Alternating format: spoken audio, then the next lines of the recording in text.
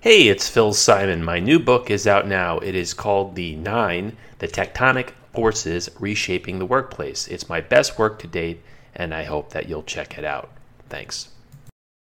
Is that Costanza over there? What are you doing here? What? Am I crazy? Or didn't you quit? When? Friday. Oh, what, that? Are you kidding? I didn't quit. Why, you took that seriously.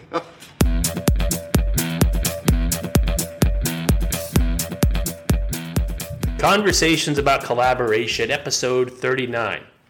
Kanur Bahal is my guest today. She's the founder and CEO of MindHatch, a firm that specializes in getting companies to get better results with creativity. She is also the author of I Quit, The Life-Affirming Joy of Giving Up.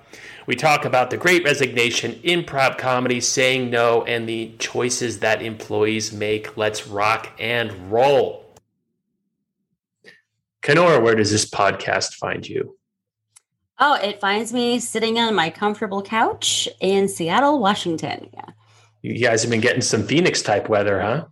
I know. I actually just by happenstance happened to miss all of it. I took an impromptu, thank God for Air Miles flight to Chicago over the weekend to see my brother and his family for the first time since before the pandemic, and didn't know the extent of the heat wave at the time I booked, but I exactly missed the worst of it. But really lucky. I'm one of the rare people in Seattle who has air conditioning, and so I had some neighbors come stay here and get relief while I was out of town. And I think it was brutal, and I think we're only now hearing like the effects of what happened. Yeah. Mm-hmm. Well, you seem to have good timing, not just in terms of trips, but in terms of your new book. Tell me a little bit about it, because I think that the timing is, to use a 50-cent word, propitious. Yeah, I love that word. I remember that from studying for the GRE. I'm showing off, damn it. I won't tell you how I did on the GRE. All I'll tell you is that I studied for it. So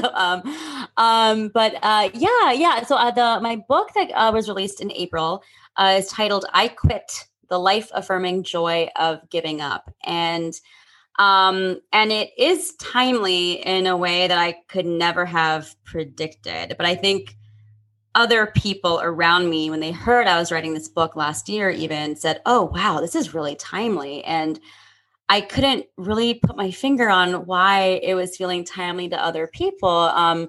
This idea I'd had for about 6-7 years that I was finally like making something out of. And I think maybe a lot of the people who told me it was timely last year, maybe they're part of the Great Resignation that we're seeing right now. And so they knew something was up before I did. Yeah. It's remarkable from some of the polls that I've seen. Something like 40 to 50% of American workers are either going to quit once the pandemic is over, or will quit if they don't get the option of remote work or hybrid work. And I was reading a Wall Street Journal article earlier this week in which some people are even negotiating remote work as part of their employment contract, not as in, oh, we'll probably let people do it, but we're not sure, versus, no, I want it in writing. Yeah, exactly. I think that's brilliant. Like I'm always a fan of anything that puts more power into employees and workers, and I think that's a really interesting shift that's happening right now. And of course, we're speaking specifically, probably exclusively to like white collar work, but I think that's great. I mean, I think at the start of the pandemic, of course it was scary and uncertain, but I also immediately, the way my brain works, I was immediately thinking like, wow, I wonder what opportunities will come from this, and I think I was really hoping that like downtown corridors and office buildings might be repurposed into like affordable housing, or shelters for homeless people, and also this like shift of like, hey, like now that we're all forced to do work from home, like I knew that like what's going to be the result of that is people realizing like, oh, wow, it works. We spent decades assuming that it wouldn't or couldn't, right? And then when, the pandemic forced everyone's hands, what do people do? We adapt, right? And and we make things happen. And so I'm really hoping that employers don't forget that. It does seem like some are all too eager to just go back to the before times, but. Yeah, I saw some data from, I think it was the first quarter, that if something like 3% of the American workforce quit in 1 month, and if you were to prorate that's beyond, it's almost Amazon levels for employee attrition. And I think about over my career, times that I did leave a job, in many instances, it was because the commute was insane, or it was because there was such an emphasis put on FaceTime. And they say, where are you going? It's 6 p.m. I go, yeah. Well, something could come up. I go, well, something could come up, but in theory, then I should never leave. Yes. Right. Plus, you're focusing on when I'm leaving or when I'm arriving versus what I got done here. I'm not saying I should bolt every day at 2 and play 9 holes of golf, but it does seem like because of this natural experiment, we've seen people get things done without a great deal of surveillance or without necessarily being there. Based on your research for the book, would that stop some people from having quit their jobs? Would what have stopped? This freedom, this lack of expectation that you always need to be in the office 9 to 5. Remote work is bullshit. Mm-hmm. I mean, I can speak personally. So one section of the book is about people quitting jobs and careers, and that the whole book is really about, people realizing that choices they'd made earlier in their lives no longer match their values. Right. And so especially in like the section of the book about quitting jobs and careers, it's very much around, is this worth it anymore? Like, am I willing to accept the trade-offs anymore? That sort of thing. And so I think from my personal experience, I remember in my first career, I wasn't sick. I was not ill, but I just had like the worst case of laryngitis. I had no voice. And like the funny and cruel thing is that when you're working in an office and someone says, "Oh, hey, how are you?" And you say, "Oh, I can't talk. I have laryngitis." Their first thing they say is, "Oh, how did you get laryngitis?" And I'm like, "I just told you I can't talk." So after like 4 hours of this and people calling me, and really having a hard time, like protecting my voice, I remember going to my deputy director and saying, "Hey, like, I know we've got this big thing done, but I can do it from home. Can I just do this from home? Because like, I'm not getting any relief to like get my voice back." And his like stony eyed reply was, "We don't have a work from home policy." And I kept asking like, "Is that a no?" And he said, "We don't have a work from home policy," just like on repeat. And I was like, "This is nonsense," And so I think it's that like inflexibility and frankly inhumanity, that is like so much of how our workplaces are designed, I mean, and it's often said, and I believe it to be true, that workplaces are based on a very outdated model, which is like the factory model, and where it's like literally in a factory, if you're not there, you cannot be doing your work. Right. But I think in the industries and sectors you and I are talking about right now, that's just simply not true, and and so I too quit my next job in part because I was sick of this artifice of FaceTime in the office. I just like, I want to be treated like an adult, like the adult that I am, to be judged on my work product, as opposed to if I'm like visible to a manager all the time, and I really think that like reliance on FaceTime in the office is you call it surveillance. I think it's a really good word for it. And I think it's really just born out of fear, right? And I think the fear comes from workplaces haven't done a good enough job in figuring out how to measure performance. So people just focus on things that don't matter, like FaceTime in the office. Yeah, it seems like that's the type of what I'll call hygiene factor. In other words, if you put your face in the office, then nothing necessarily good will happen to you. But if you don't, then there's a good chance that something bad will happen to you. And it always struck me as kind of bizarre because who knows what you're doing, right? I mean, you could make the argument that some people are more productive in 2 hours. There was a consulting gig I was on and was writing database queries, blah, blah, blah. And I'm looking over at someone who was writing similar queries, and he couldn't complete one because the way he was doing it was just really screwed up. We'll get in the details. Versus I'm sitting there cranking them out. And the idea that we're both equally productive because we're both sitting there is insane. And I love your word, artifice, right? Oh, he is there. He is working. Therefore, he must be productive. And it's bullshit. Yeah, it is total bullshit. And it's so like, it's just lazy management. It's lazy, to care about that so much. And again, I think it's just because people haven't done the hard work to actually figure out how to measure people and their value, And so, and so the book is like, I learned, through my various prior careers that what I valued more than I could have anticipated was organizational culture, and autonomy and being treated like an adult and feeling like I was working in a meritocracy, And so those were kind of like my personal values that I realized by not getting those things, and I realized that they mattered more to me than things I thought mattered to me before, And so I think that is definitely a through line for every person's story I share in the book is, them realizing like, wait a second, this is not a match for my values. And this is not a match for who I perceive myself to be or who I want to be in the future. I couldn't agree more. And I've read a lot of anecdotes about people who've had this awakening, right? This epiphany. And if the last 15 or 16 months have taught us anything, it's that we want our work lives to revolve around our personal lives, where so long it's been the opposite.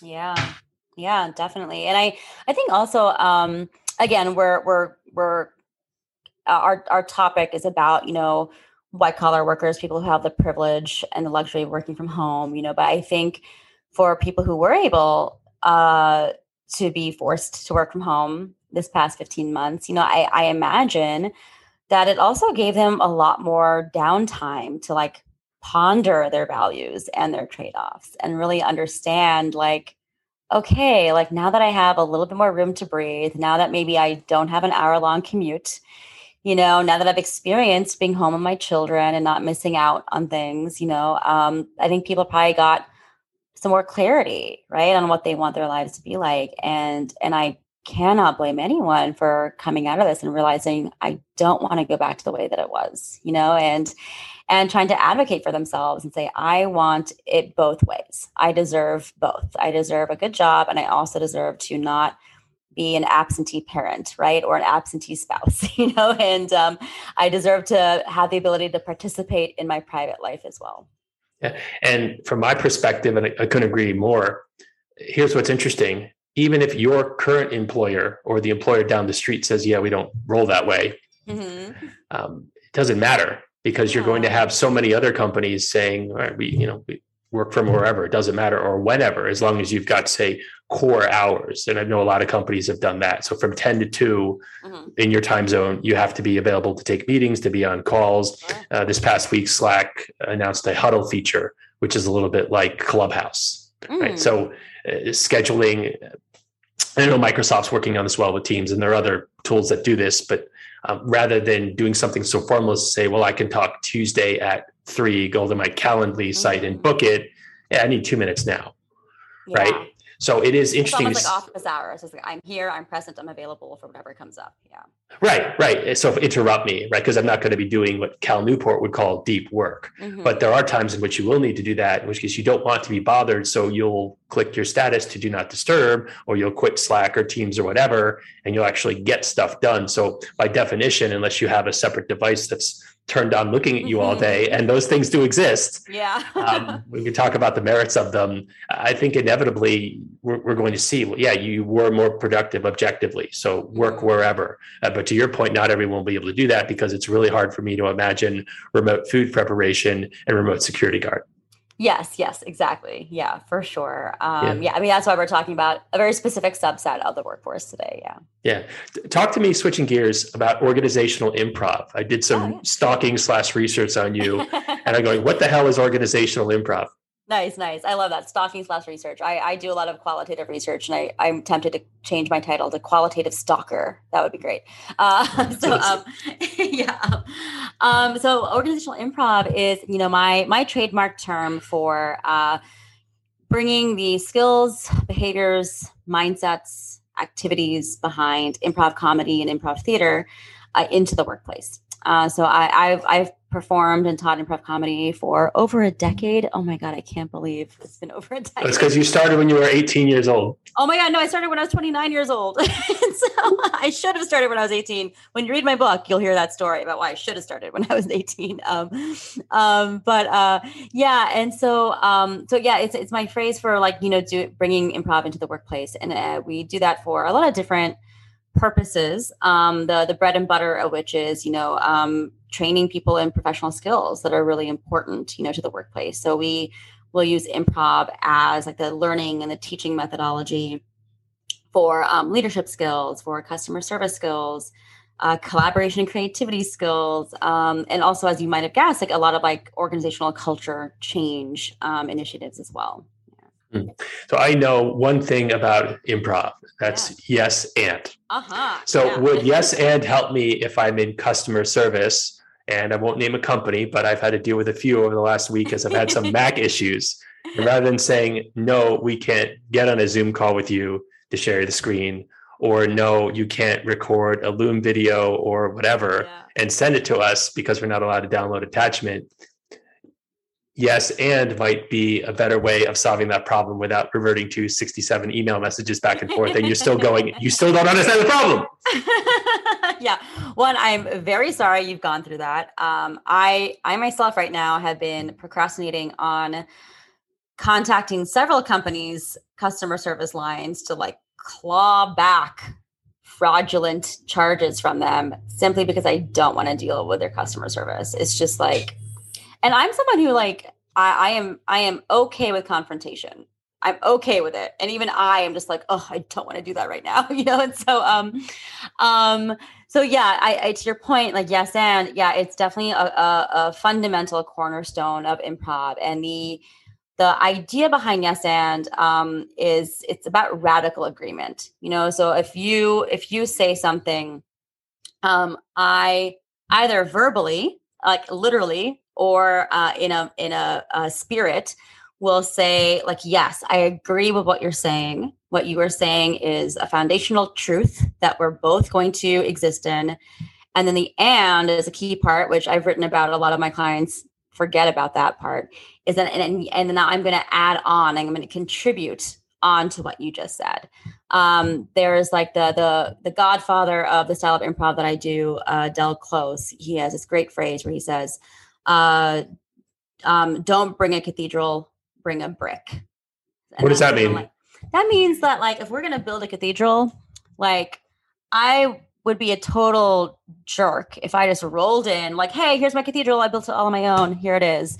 Not only would that be jerky, but also it's probably a really crappy cathedral. Right.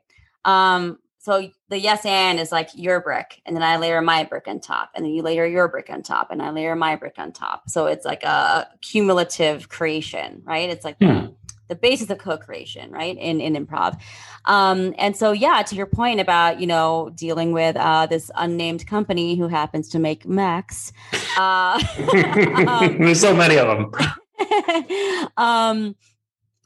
Yeah, I think like yes and can be a powerful mindset, even if they're like, well, Loom can't work or that can't work, but I'm going to propose a different solution, right? Or I'm going to let's meet in the middle somehow, or I'm not going to deny what you're telling me. That often tends to be like the first thing we're told. It's like, oh, that shouldn't be happening. You're like, but I just told you it is, so just like, believe me here, and so don't deny my reality. It reminds me a bit of, remember that show Inside the Actors Studio with James Lipton? Yeah. At the end, they would do the questionnaire by Bernard Pivot. And it was something like, what's your favorite noise? What's your favorite word, your favorite curse word? And one of them was least favorite word. And I forget which actor or actress said it, but I'll never forget the actual response. What word do you hate? And it was no.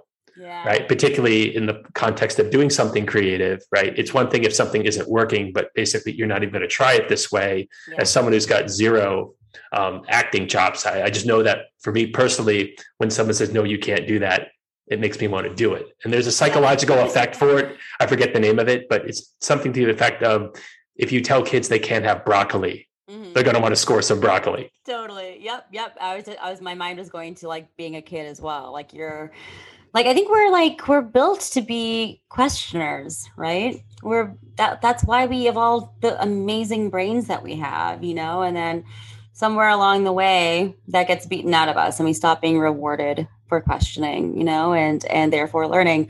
But yeah, I employ improv tools a lot when I'm doing my innovation work, and especially when I'm, designing and delivering ideation sessions. And the phrase I say is like, most teams, most humans, like we suck at the divergent thinking, right? We're really good at saying no. We're really good at applying criteria and coming up with reasons, often well-founded, for why something can't work.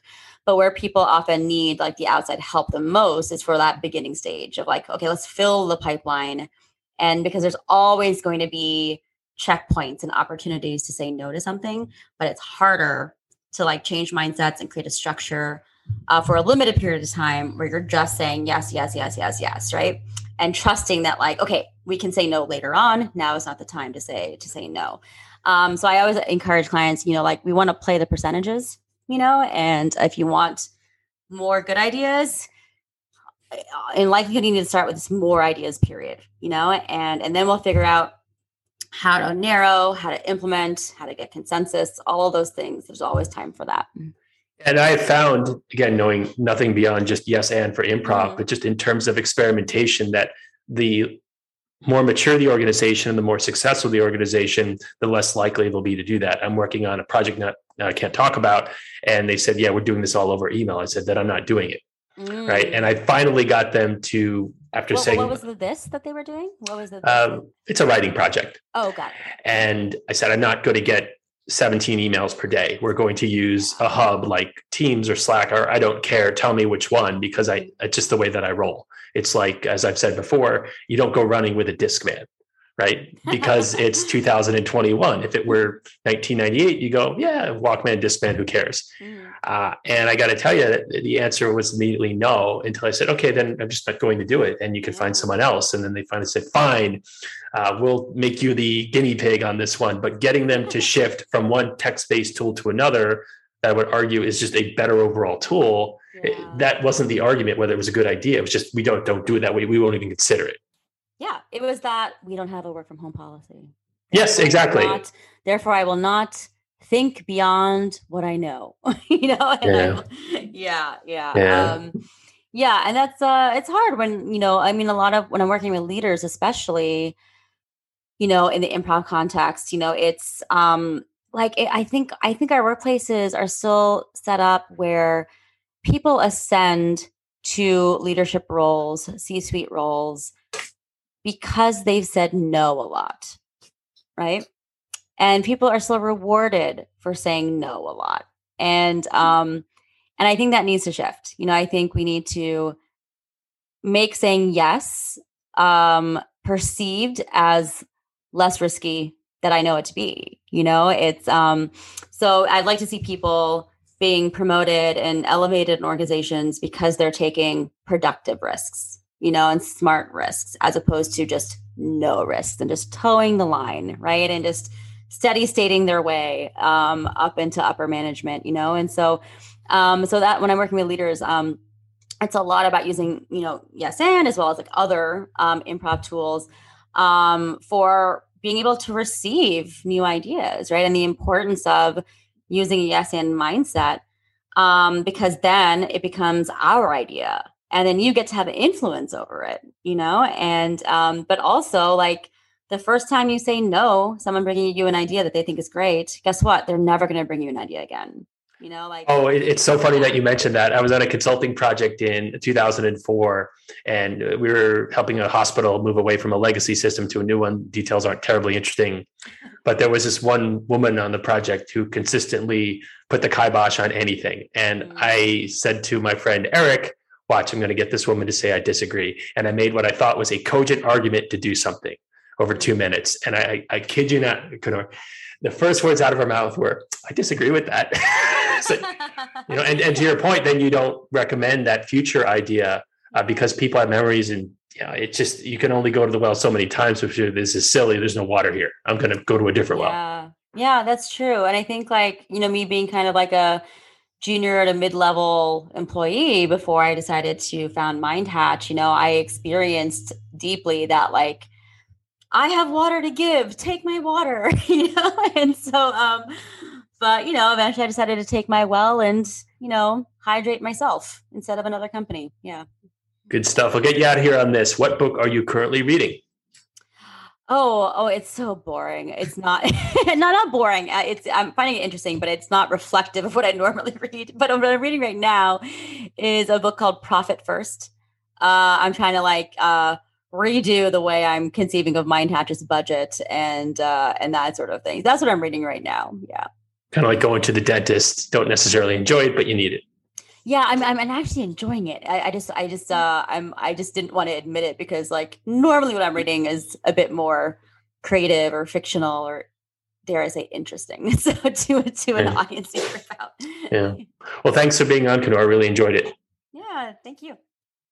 Remember that these episodes drop every Tuesday. However, if you'd like early access to them, you're in luck. I've launched a Patreon page for this podcast at, wait for it, patreon.com/Phil Simon. I've set up a number of different tiers, including early access and podcast sponsorships. Thanks for listening to Conversations About Collaboration. If you like what you heard, then how can you not? Please download, like, and or subscribe. See you next time.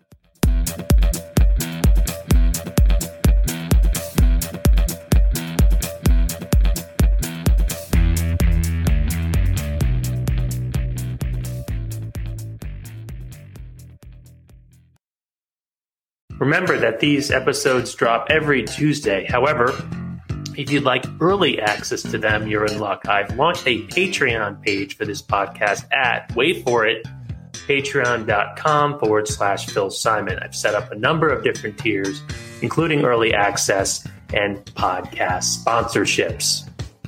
Thanks for listening to Conversations About Collaboration. If you like what you heard, then how can you not? Please download, like, and or subscribe. See you next time.